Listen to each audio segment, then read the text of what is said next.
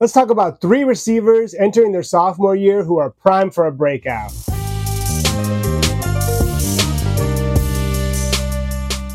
First up on our list, Alec Pierce of the Indianapolis Colts. Pierce finished his rookie season pretty strong, having had 41 grabs for 593 yards and a couple of scores. This is especially impressive because he had to deal with a really shaky quarterback situation all year round, having to catch passes from Matt Ryan, Nick Foles, and even Sam Ehlinger at one point. I think this year, with the Colts fully committed to Anthony Richardson, should really allow Pierce to dig his heels in and build rapport with one quarterback.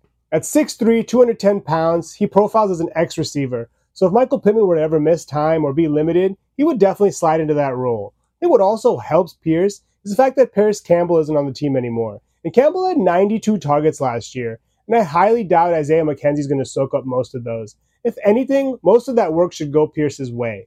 I think Pierce has a great chance to improve his touchdown numbers at the very least, given his size. We should see him in most 2 receiver sets and in almost all red zone packages. While he's not able to run a full route tree just yet, he's definitely a gamer and has demonstrated the ability to make contested catches. He's not currently being drafted, but I would strongly consider doing so at the end of your drafts if you're looking to take a chance on someone that's going to probably settle in as a weekly low-end WR2 with WR1 upside if Pittman misses time like I mentioned.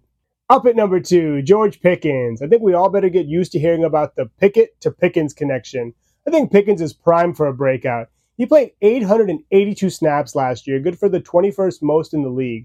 That's ahead of guys like Amon-Ra St. Brown, Jalen Waddle, and even Stephon Diggs. What that tells me is that the Steelers want him on the field, and he's going to play a ton this year. And also, let's not forget about Deontay Johnson, Mr. I can't score touchdowns. He didn't manage to get one last year, and Johnson is really a short yardage specialist. Pat Freiermuth does most of his damage over the middle, leaving Pickens the ability to really do some damage outside of the numbers. I think Pickens is going to overtake Johnson on the depth chart pretty quickly this year, and I think his ability to really make long catches, he averaged 15.4 per catch last year, good for 8th best in the league, is only going to help his cause. What also helps is the fact that Najee Harris is basically settled into being a plotter, and I think as much as the Steelers would like to commit to the run, they're just not going to be able to. I think Pickens is going to be relied on heavily. He's going to be on the field heavily, and we're going to see him make those highlight reel grabs we saw last year all year round. At 6'3", about 200 pounds, I think he's going to definitely improve his touchdown numbers. Last year he had 4 through the air and 1 on the ground,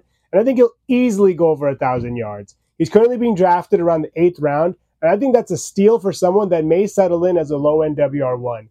I have a lot of faith in the Steelers' ability to draft and develop receivers. They've done it time and time again with Mike Wallace, Antonio Brown, even Deontay Johnson, and I think Pickens is no different.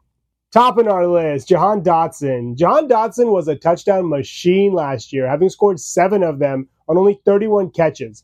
He also chipped in 523 yards, and that's especially impressive because he only played in 12 games. He missed 5 due to hamstring.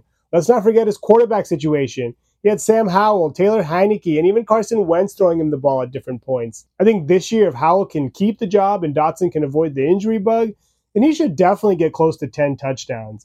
I also really like the fact that Terry McLaurin's on the other side taking away attention. I think Dotson is primed for a breakout. He's being drafted in the 8th round right now, and that's a steal for someone that truly has WR1 upside. Those are 3 sophomore receivers I think are primed for a breakout. Please subscribe and leave your thoughts on who you think is going to break out in the comments below.